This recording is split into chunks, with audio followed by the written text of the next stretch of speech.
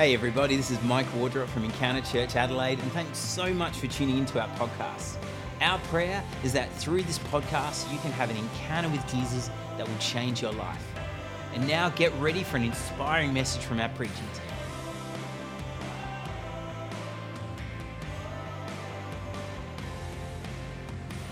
All right, so last night we gathered together around the campfire and we shared stories about what it means to be God's people. And stories about belonging. And so far over this camp, we've heard stories of rest. We've heard stories about how we belong to one another. And then we've heard those powerful individual testimonies of what it has meant to you to belong to us as a we collective. It's a powerful thing to share stories. This is why what Kristen said was so important. It's powerful to gather around each other and hear each other's testimonies. Hear each other's stories of where God met me. In fact, the Israelites thought this was so powerful that before we got together and had camps, they would be in the middle of the desert and they were like, whoa, we just had a moment with God.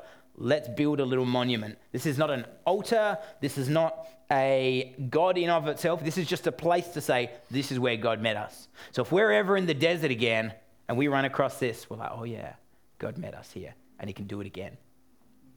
So we hear stories like that. But this morning, the most important thing that you need to hear is this, that God has made you to belong to him. Yeah. More than to belong to each other. It is so important to belong in community. But the reason the community you belong to is so important is because of the way God has called you to belong to him first and foremost. So we're going to talk about that. Now let's talk about kids and parents for a moment, because kids and parents sort of belong to each other. And there's a thing that happens when you're a child and you grow up and you realize, somebody goes to you, you look just like your parent, and a part of you dies. Or even worse, that's exactly the way your father behaved. Or, that's exactly what your mum does. And a lot of you dies in that moment. Right, yeah, you're all thinking right now, that thing I was told once. And most of you are thinking, but I'm not actually like that. All right, sure. The thing is, we resemble those who give us input. We resemble those who pour into us, who serve us. We resemble those we spend the most time around. Okay, just a little Insta for you behind me up here. I love this. Jared got me onto this. Nathan Pyle. Christian dude, but that's kind of irrelevant. It's just aliens expressing basically the things we express in different language. Congratulations on your offspring. Thank you. We collaborated. The face bones resemble both of your face bones, less so yours. I tried to obscure my disappointment. It is difficult with these cheekbones. Yes, they are prominent. Because there's a part of us, especially when we're parents, we want to be able to see ourselves in our children. And God is the same with you. When he looks at you, he doesn't just want to see people. He wants to see his people. Yeah. He wants to see a people that know they are called and chosen and brought to him. Yeah. And it is a powerful thing to do. We resemble those who we allow to influence us. Now, speaking of those who resemble those that you allow to influence them, this morning's reading we heard from the Apostle Peter. And I just sensed God putting this on my heart ages ago for this morning at camp. And I just kind of left it for ages going, I don't know what he wants to do with it, but we'll get there. We'll work out what he wants to do with it. And the thing about Peter is known, he's the father of the church. He's the first great bishop, the first pope in Rome. He is the first Christian in many ways. However, he's also known for being a colossal screw-up. He's the guy who walked on water but then fell over into the water. He face planted into the water. This is kind of vintage Peter. I walk on water and then I face plant into it. I go to the Garden of Gethsemane with Jesus and I chop off a dude's ear and fall asleep. I follow Jesus all the way to the courtyard and then I deny him 3 times because a 13-year-old waitress challenges me. This is kind of the life of Peter. But Peter, when Pentecost comes, changes. The Holy Spirit comes in him, and all the influence that Jesus has had on him, suddenly Peter begins to resemble Jesus a bit more than he realized. He was actually doing better than he thought he was. He was already resembling Jesus a bit more than he knew. It's just he was trying so hard to do the right thing that he kept getting in his own way. Anyone relate? And Jesus says, just relax. Don't make me call you Satan again. Just relax. Jesus was future focused. He's not looking at what Peter had done. He's not even concerned with what Peter's doing in that moment. He's saying, come on, let's start. Let's go again. And there's this beautiful passage, and I can never remember. I think it's at the end of Luke's gospel, but it might be the end of John's, where Peter is restored by Jesus. Like, Peter denies him 3 times, and Jesus says 3 times, do you love me? Do you love me? Do you love me? It's this beautiful counterbalance to the denial that he gives. Anyway, that's not what I'm here to talk about. Jesus is future focused. And it's really important that you catch this idea. It's not where you start that counts, it's where you finish. It's not where you start. It's not where you are today. It's where you will be when you're finished running the race of Christ. You can start. In fact, Paul talks about this really beautifully. The writer of Hebrews talks about this, where they say, here's where you start. You start on the day where Jesus meets you, and that day is called today. That's the language he uses. He says, the day called today is where Jesus meets you, and that's where you go from. Isn't that amazing? That means that even if you are the 1 or 2 people that were around the campfire last night going like, oh, it wasn't as great for me, you can start today. How good's that? That's the grace of God.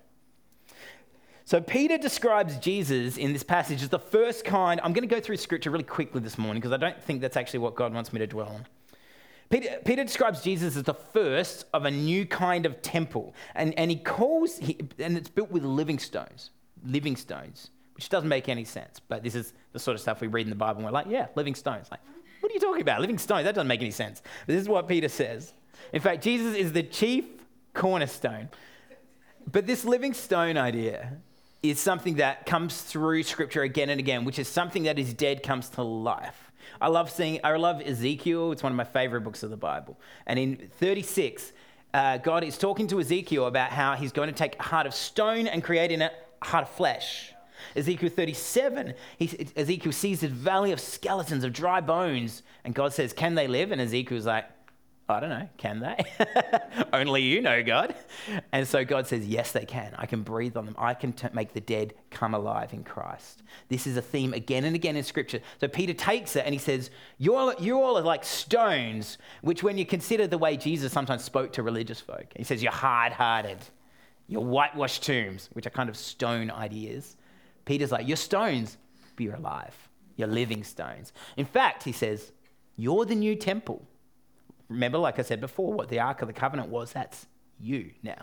You are the living temple. You're carrying the presence of God. So Peter then goes on and he affirms that we have a belief in Jesus that will never be put to shame. Never be put to shame. If we can allow ourselves to be wise enough to be obedient to God's truth. And then we get these magnificent verses in verses 9 and 10. I love this. Peter says, but you are a chosen race, a royal priesthood, a holy nation, a people for his possession. The ESV says a people of his own possession. I just love that. So that you may proclaim the praises of the one who called you out of darkness into his marvelous light. And then he goes on to say this, once you were not a people, but now you're God's people. What you had not received mercy, but now you have received mercy. So this is what Peter calls us, right? I just hear this in light of who Peter is. This guy who's been brought from death to life, this guy who was hard-hearted and foolish and had become this leader of people. Peter says, you're a chosen race. Here's this Jewish man writing to the churches across the world. And he is writing to the churches across the world. He says, you're a chosen race. And we should hear this and go, no, we're not. We're not Jewish. The Jewish people are the chosen race. Why are you saying that? But Peter's saying, no. God's chosen race is those who obey God's word. And then he says, you're a royal priesthood. And we should hear that and go, no, we're not. The Levitical priests are the royal priesthood. The Davidic line ended up becoming the royal priesthood, really. And Peter is pointing out that, no, we are royal. We've been adopted into God's family. There is no way we can overemphasize that point. Adopted into God's family, and we are a priesthood. In fact, we are the priests of this new temple where the Spirit of God is inside of us. Quick and important point. The Spirit of God is inside of us, but not limited to us. Okay? You are not God. Just to be clear. Then Peter goes on to say, You're a holy nation. It's like, nope. Definitely that was when the Israelites gathered under godly kings like David, like Solomon, like Josiah, like Jehoshaphat. These are the godly kings. That's when we were a holy nation. But Peter says the true holy nation is the gathering of believers together under one high priest. And we have a great high priest, and his name is Jesus Christ. This is what the kingdom of Israel was meant to be. We are now living out what Israel was always meant to be. We're a theocracy in the truest sense, but Jesus is our head of state. Finally, he says, we are a people of his own possession. And this is where it all begins to come together. Our God is future focused. He is not penalizing you for where you began, but he's calling you into the future to start again. I believe what God is looking for is a people of his own possession. And church, that's what he wants from us this morning. He wants us to consider, what does it mean to be part of God's own possession? Part of the royal family. Does anyone remember Princess Mary? The Princess Mary story? I mean, some of you might remember. For those of you who don't, the Princess Mary story, right, is based, like, I'm not even making this up. This Tasmanian chick goes to Sydney for the Sydney Olympics, meets this dude in a bar. They get talking, get together, start dating, and he's like, by the way, I am the Crown Prince of Denmark. I would like to marry you, and you are going to be, effectively, one day, you will be the Queen of Denmark. This Tasmanian bird is going to become the Queen of Denmark. So she is now the Royal Princess Mary of Denmark, and she has, she's a royal, so she's got all those subtitles as well. But this is like a small version of what it's like for us to be adopted into God's family. But way more. We are, I don't know, well, more like from Kangaroo Island than Tasmania, it's good. All right, so let me get practical this morning. I believe God is looking for a people of his own possession. I believe that is people who are willing to take the pilot light and turn it right up. I believe it is people who are hungry. I want to give you 4 characteristics of belonging to God's own people, and then 4 ways you can see if that's happening in your life. So here's 4 characteristics. This is good note-taking stuff. It's going to be so good, so tweet-worthy. It's going to be so great. 4 characteristics of belonging to God's own people. Number 1, they count the cost. People who belong to God's own possession count the cost. That is, they know what their salvation is worth. They put a timer on every 3 minutes to say, remind me, my salvation's important. This is what happens. We know what it costs God to buy our salvation. People of God's own possession don't count their grace cheaply. They know that it is free as a gift, but it costs so very much. It costs the life of Jesus. We will not allow Jesus' death to go cheaply. The cost to give us life. So number 1, they count the cost. Number 2, they mind the gap. People who belong to God's own possession mind the gap. That is, they know they are grafted onto the vine. Remember, Saturday morning, I was talking about that passage from Romans where we are grafted on like wild olive shoots. Now, I'm an adopted kid. So for me, I get that. Like, I've just been adopted into this middle-class family. I've met my birth family too, and they're also really middle-class. So in that sense, no real shift. But it's a sense of going, wow, this family has allowed me to be grafted into their family, has allowed me to say, you can take my name, you can take all the authority, you can take all the inheritance. You've been adopted into God's royal family, and you get the inheritance of God. Now just think about that. If you're lucky enough to have fairly wealthy parents, and you definitely don't think about what the inheritance will be someday, if you are like that, you know that you're going to end up with a pretty good inheritance. You are God's children. What does that mean in terms of your inheritance? What does that mean? Unbelievable life. That's what it means. Let's hold on to that for a second. So for us Gentiles, us non-Jewish folk, most of us, we are all the adopted kids. You just stared straight at me as it happened, James. We were not born with a silver spoon in our mouth. Right? We were grafted onto the vine, and we should mind the gap. Not in guilt, not in shame, not in obligation, but just to say, wow, out of darkness into light. Out of darkness into light. We need to mind the gap. We need to sit in God's gratitude for God's extended grace to us. Number 3, 4 characteristics. Number 3, they see the need. They know how important the mission of God is. Now, you can take this in a variety of ways, because let me be really clear. Jesus said again and again, love the poor, serve the poor. Love the weak, serve the weak. Love the marginalized, serve the marginalized. However, we get it wrong because we decide that loving and serving the marginalized is because they're a minority or because they are poorer. They have less money, that's why we serve them. Or they have less of something and we give them. We treat it like it's an equality thing. Jesus is saying, no, it's a spirit thing.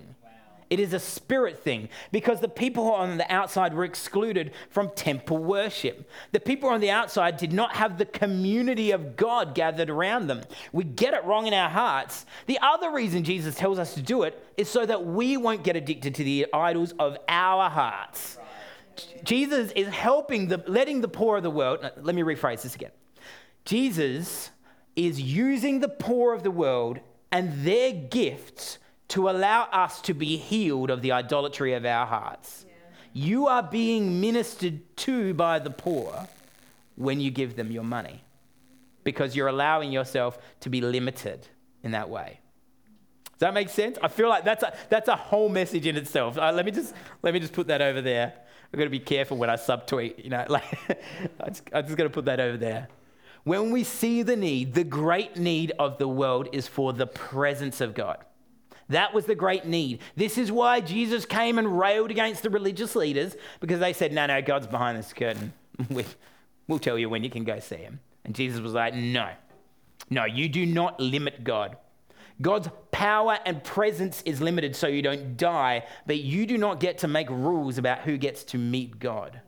Only God does that. So when we see the need, this is what happens. Found people, find people.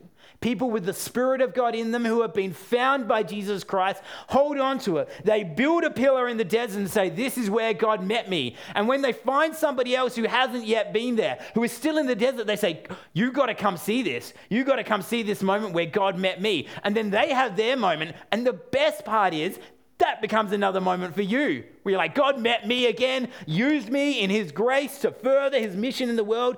God chooses you to partner with, to see his mission done in the world. That doesn't make any sense. I could come up with way better vehicles and way better methodologies, and I am really not God. But God, in his grace, chooses you.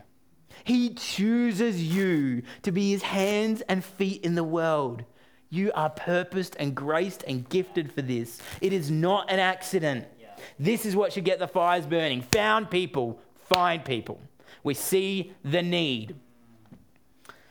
For those of us who have been lost before, like distinctly we have been out of the kingdom of God and then brought in, it's actually not that hard for us. We remember. It's so fresh. For me, half my life has been firmly within God's kingdom. And I still remember, like it was yesterday, what it felt like to be lost, what it felt like to be away from the presence of God.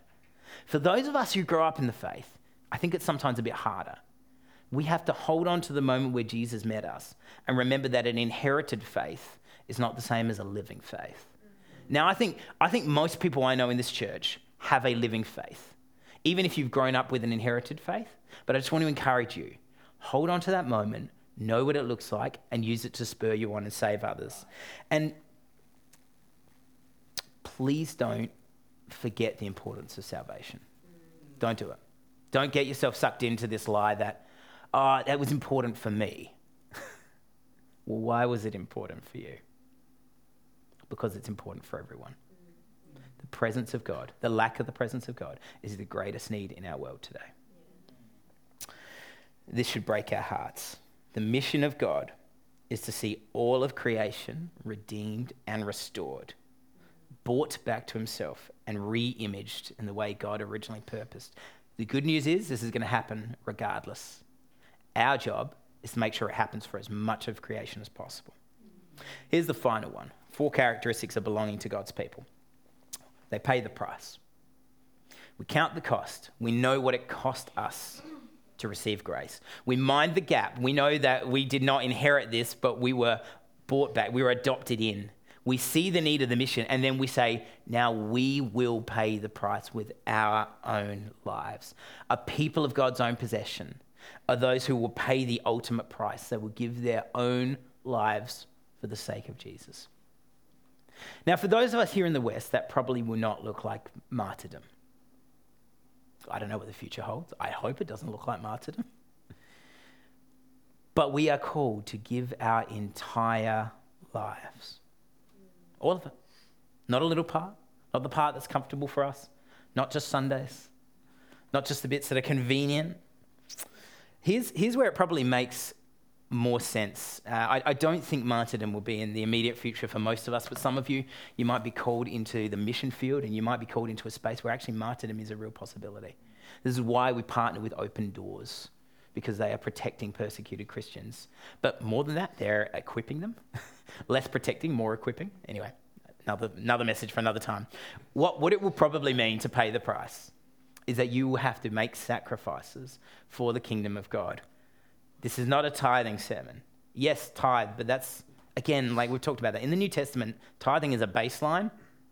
It's not like now you've reached the role. Like, no. Tithing is kind of the minimum expectation financially. Now, what are you doing with the rest of your money? Because it's all God's.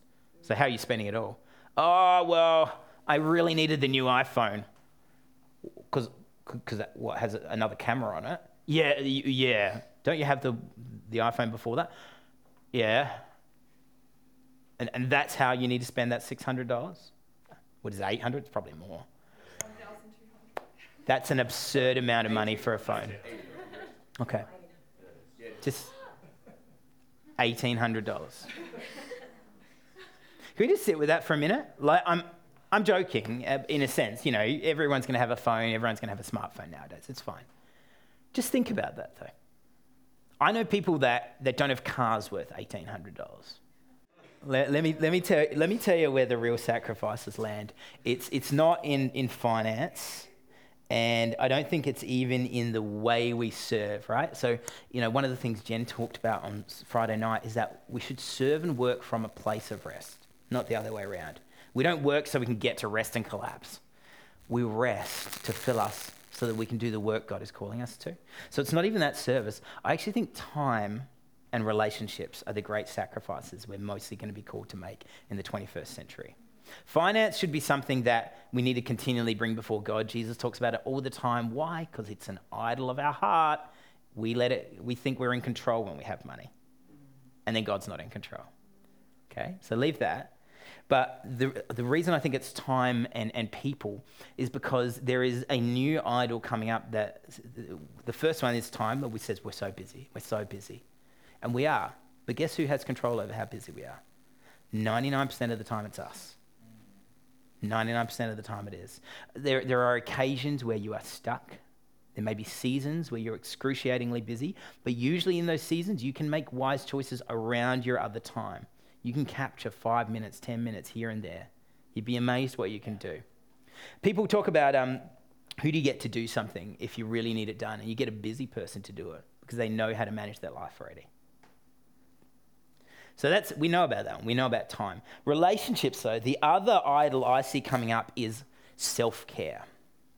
Okay, now I want to speak into this carefully. I wrote a lengthy blog post a few days ago about mental health and suicidal thoughts, and I'm just overwhelmed with the way people responded to that and the way people reached out and communicated their own brokenness in that. And I just want to honour and thank those people for their courage in doing that. When I'm talking about self-care being an idol, what I'm really talking about is the idea that you don't have time to love others because you're too busy loving yourself. It's this idea that, and there are some of you that your idol is serving others. And so self-care is actually not so much self-care as it's breaking the idolatry that you're better when you serve. Self-care for a lot of other people is looking out to those and going, actually, I need to reach out and serve you. You're in pain. How can I reach out and love you? You have a need. How can I come and be with you? It's a very, very big difference. Keep your health high. Talk to people. Go and see a doctor. Talk to people. I guess I was thinking of counselors and psychologists then, but you need to find friends who you can go 100% deep with. I think I talked about this yesterday morning. You go about 70% real at church, and that's at a very real church like ours. You go about 90 to 95 at life group if you're lucky. You cannot go 100% in those spaces, but you need to find someone that you can empty yourself, and there will be no judgment, but there will be, I'm with you in this. Are you going to tell me what to do? Probably not. Are you going to judge me? Absolutely not, but I'm with you in it. That kind of self-care, please keep doing. But don't keep doing the thing where we go, I can't go to that person's engagement party because I'm a bit tired tonight. That's not self-care. Right. That's selfishness. Someone's inviting you into the most special moments of their life. Cherish that. Someone's saying, hey, like Jen shared the other night, I'm just in the lowest point of my life. And you're like, I want to help you, I really do, but I set aside this time for Netflix because I had a busy week. Tough look, isn't it?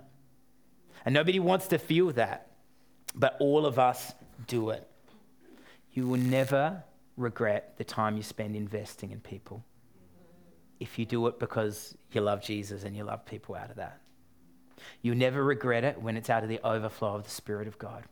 You never regret it when it's got nothing to do with selfishness and you're like, how can I be with you? You'll also never regret it if you're very wise about the boundaries you make on people who try and repeatedly pull from you again and again. You have to be wise, okay? I'm not saying like just bungee jump with that cord. I am saying don't let self-care become an idol. Be thoughtful, be wise, be prayerful, but be loving, be relational, serve other people. I don't know. I feel like if you're hearing God's putting a little tweak in your heart for ministry, you have no idea what that looks like yet, what capacity that looks like, you need to hear that you'll never regret investing in other people. Okay, I've heard other pastors say it, they're wrong. They're just looking at it the wrong way. When you're investing in people, you're planting seeds. Okay? All right. God is looking for a generation of people hungry to display attributes of belonging, passionate to look like their Lord. 4 characteristics of belonging to God's people. 4 ways to respond to God's call of being a people of his own possession. Number 1, the most important one, obedience of the heart. If you want to respond to God's call in a way that looks like God, be obedient from the heart. A huge problem for Christians is when we start judging the will and purpose of God as if that's what we're meant to do. And all through the Old and New Testaments, God sends his prophets to remind the people, I want your heart's devotion, not your approval to how I do things. We don't like that very much. We like to be able to go through everything and go, well, don't know if I like that part. God's not up in heaven going, oh, geez, should I change it? He's not requiring your approval, because if you suddenly decide that, yes, you approve of who God is and agree that God is right, and so you'll serve him, you come at it with the wrong intentions. You begin to see it as an obligation that comes from your approval. Okay? You'll see serving God something that says, I now approve of you, God, so I feel obliged to serve you. And what that does is it creates a bitter spirit. It'll create a bitter spirit in you. God does not desire your approval. He desires your affection. Affection, not approval. Affection drives obedience more than obligation does. Affection will fill your life with joy and a gentle heart, not a bitter spirit and a hard heart. Affection leads to intimacy. Obligation leads to distance. Because you get cold. You get distant. You're like, you know what? I'll do it because I have to, but I don't like it. So don't do that. Come closer. The closer you come with your heart, the more intimate you are with God, the more affectionate you are with God, the more you're longing to serve him. And then it doesn't become like, oh, I guess I have to serve the kids' team today. Like, are you kidding? You get to disciple our next generation. You get to raise up a group of world changers. Wow. No, don't do that. The faithful are of better use to God than the talented. I'll say that again so that you can put it on your Instagram story. The faithful are of better use to God than the talented.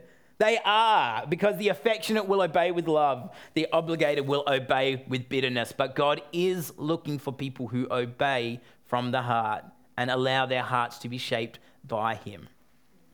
Number 2, people who hunger for his presence. You need to cultivate in yourself, garden in yourself a desire for the presence of God. If right now you feel like, I'm 50-50, you need to cultivate that. You need to work at it like your own private garden. Tend it, grow it, cultivate the presence of God. Because in a world that is increasingly digital, a personal, transformational, spiritual experience will turn someone's life upside down. That's right. There is a reason. 5 years ago, all the people talking about how to grow a church would say things like, well, as long as you're not just opening the doors and putting a billboard out and expecting people to come in. Now, I mean, that's not how you should look to grow a church, but it kind of works. Because there is a sense out there that people are hungry for God's Spirit, and they're like, where's a place where I can find it? That says church. I don't know how I feel about church, but I know how badly there's something missing in my life, so I'm going to give it a go. You'd be amazed the amount of stories that happen. I love it when people are like, found you on Instagram, found you on Facebook, found you because I drove past your billboard. But when you're hungry for the presence of God, you're searching for it. And God is looking for a people to call, a people of his own possession who are hungry for his presence, not again to approve of who he is. So practice spiritual disciplines, but practice them not out of obligation, but out of a hunger for his presence.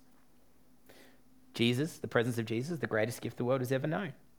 Your friends and family, this is important because many of you are at uni and you get hard-hitting questions from people, and they're good questions.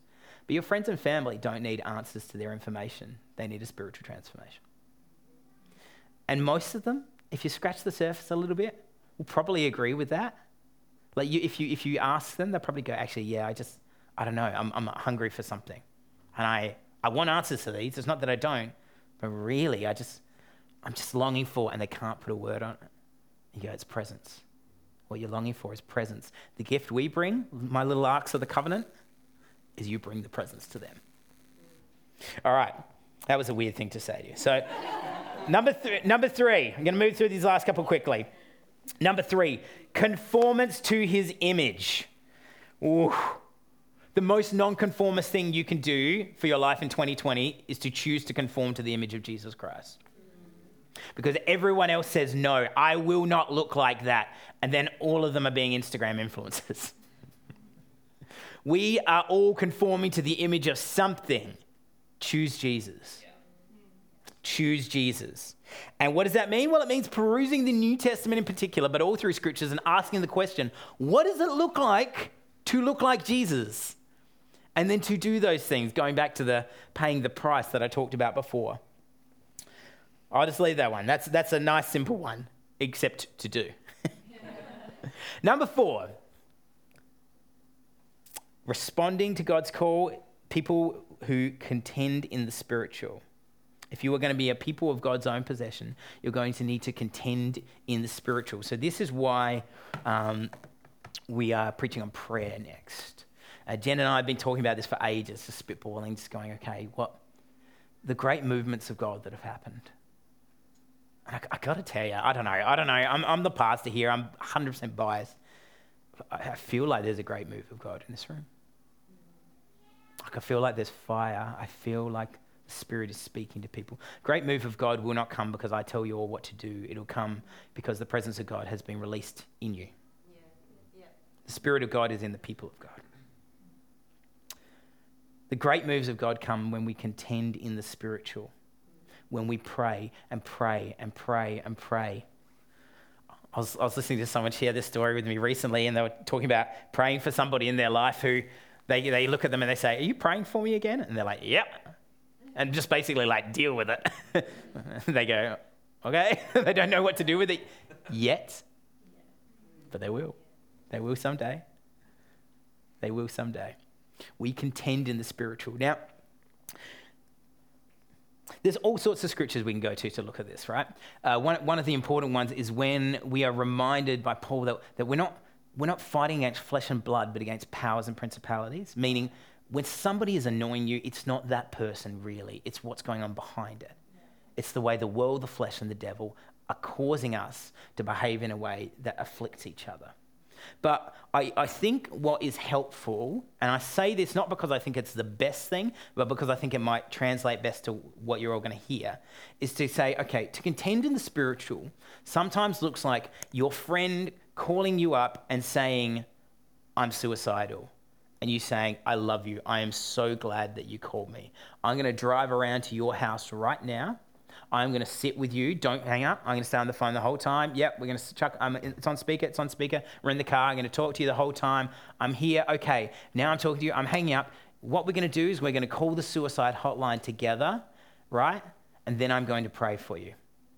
And then once the moment is managed and that person is in a place of health, whether they need to be in hospital for a moment or whether you need to stay with them for a moment or whether you need to invite family members, you drive home and on your way back, you are praying and contending in the Spirit.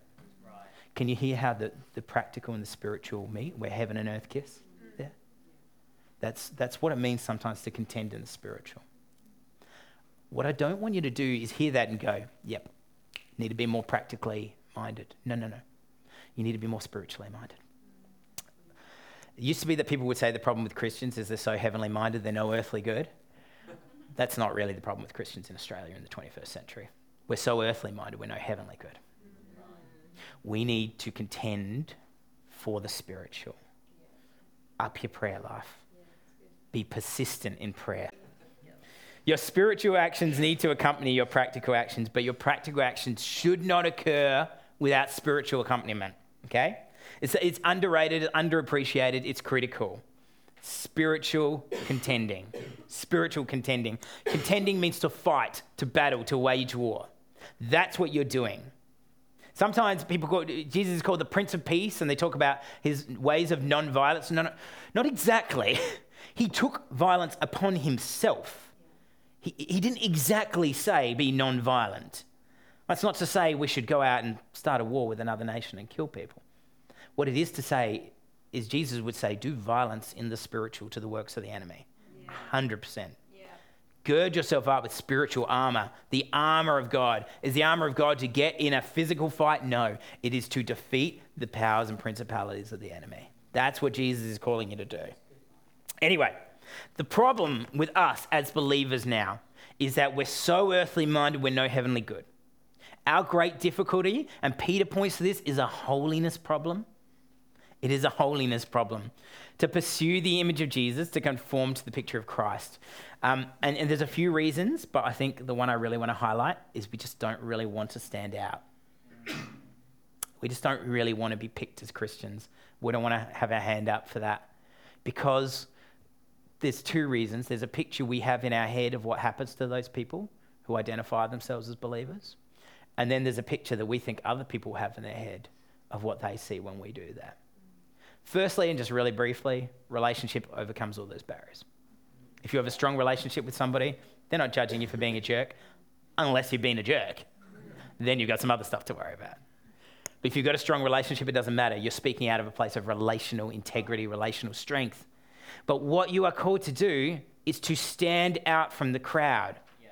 Christians should stand out from the crowd. So, because our experiences is when we think of Christians who stand out, tell me if I'm wrong, you see people on street corners. Or you see aggressive Facebook posts that help nobody. Or you see people well-actuallying everyone in sight. I don't think that's what Christians really look like when they stand out. I think they look more like Mother Teresa and Martin Luther King. I think they look more like John Wesley, who just gets on his horse, drives to the next town and starts a church. And then he gets back on and does it again. But what we do is when we see this, that people who stand out get shut down, is we stop trying to be holy and we start trying to fit in. Start going, what if we made church cool enough for it to be exactly like the world around us? I don't think we're doing that here, by the way. But I do think that's been a battle that I have fought as a pastor in my own heart, and that I definitely have seen people around me fight in their own hearts. Cool is irrelevant because cool changes, right? Cool is irrelevant by definition, because as soon as you're like, oh, that's what's cool now, and you catch up to it, it's gone. You can't You can't do that. You can't fight a war like that. And that's what we're trying to do here. So when we stop trying to be holy, right, let me just throw some of this out at you. We normalize wine trips. I love wine. I will probably have a glass of wine at lunch today. Relax, everybody. But we normalize that as if go, look how normal I am. I'm just like you. All right. Are we going Kentucky tours? We're like, it's fine. Like Kentucky tours, just, come on, nah. I'm just going to leave that there. I'm going to start ranting. Or we just start swearing like, oh, I want to fit in. And I love that Josh was so honest about his battle last night to go, I've never been like that. And I've noticed that I've started doing it. And what did he say? Because of the culture I'm in.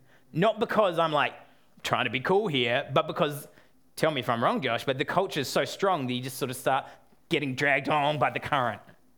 And that's what happens unless you go, I want to stand out rather than fit in. Now, here's what happened in the early church. The early church stood out for their holiness. All right, Keller. Keller says this, Tim Keller, guru. Skeptics need more than an argument in order to believe. They need to observe intelligent, admirable fellow human beings. Having a Christian friend you admire makes the faith more credible. My mate Lee, who is now a believer, but through his wife, it's an awesome story, said that one of the things that made Christianity credible to him is I would just come to work with a Bible. I don't even really remember doing this, right? I was like 22 at the time. And I would just come to work with the Bible. I would read scripture and then just at lunchtime, and then I'd just be hanging out with everyone. And that was it. Like, it wasn't magic, but then if people are trash talking, I just wouldn't do it. And if people are cursing up a storm, I'm not doing it. And if people are taking shortcuts, I'm not doing it. And I'm not saying, hello, I will not take that shortcut because of my integrity. Do you know what I mean? Like, I just don't do it. And the way you act and the way you look begins to be picked up on. Oh, what if not everybody picks up on it? Then they will need to pick up on somebody else, but you can only influence the way God's calling you to influence. Here's what the early church did. Here's what stood out. This is a list written by non-believers of their era. Integrity in the face of persecution. They would not give up the name of Jesus. Generosity to the poor and generosity to each other. Their countercultural sexual morality. The Romans just went for it, and the Christians did not. Sacrificial love for their enemies, and their persistence in worship and gathering together. That's not a bad list. If you say, this is how we stand out. And this time, at the life of the church, do you know who they had standing at doors? We talked about how the welcome team is the most important team because people decide within the first 10 minutes if they're going to stay. They had people standing at their doors. Do you know why? Because they were turning away anybody they didn't know, because the Emperor Nero was sending spies to come in, identify them as Christians, and kill them. So if they didn't know people, they were turning them away from church, and the church just kept growing because of the way in which they lived their lives. They knew they were God's own possession. They were held captive by this idea. They belonged to God. Encounter. God is looking for a people who are not ashamed of the gospel, but who stand out by the way they live, not by the way we judge the lives of others. This is where we get tripped up as Christians. God is looking for a people who stand out because they know they are already in. God's looking for people who stand out in his kingdom, in the world out there, because they know, they have a confidence that they are God's own possession. They know that already, and you know that. You belong to God. You are his people. You are his own possession. So it shouldn't be a problem to stand out from the crowd because you know you're already in. You're not trying to say, look at me, I'm standing out.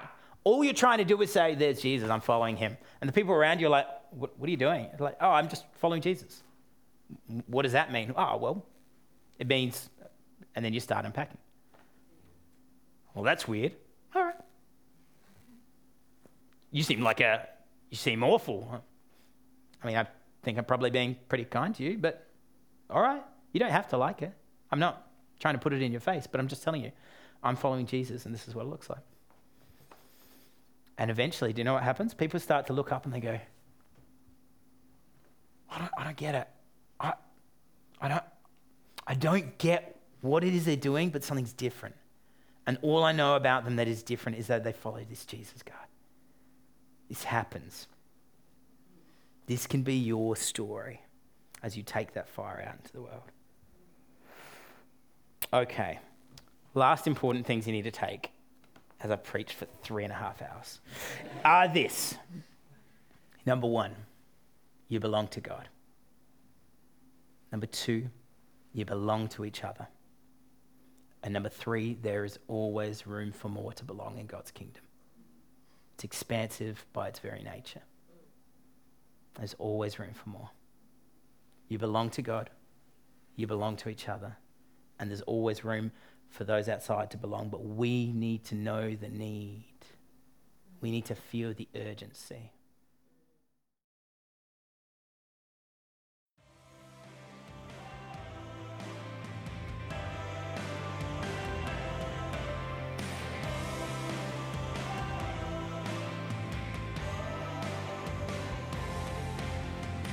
Thanks so much for listening. We'd love to hear from you. For more information and resources, please check out our website, encounteradelaide.com.au, and don't forget to leave us a rating and review on your podcast provider. Have an amazing day. God bless.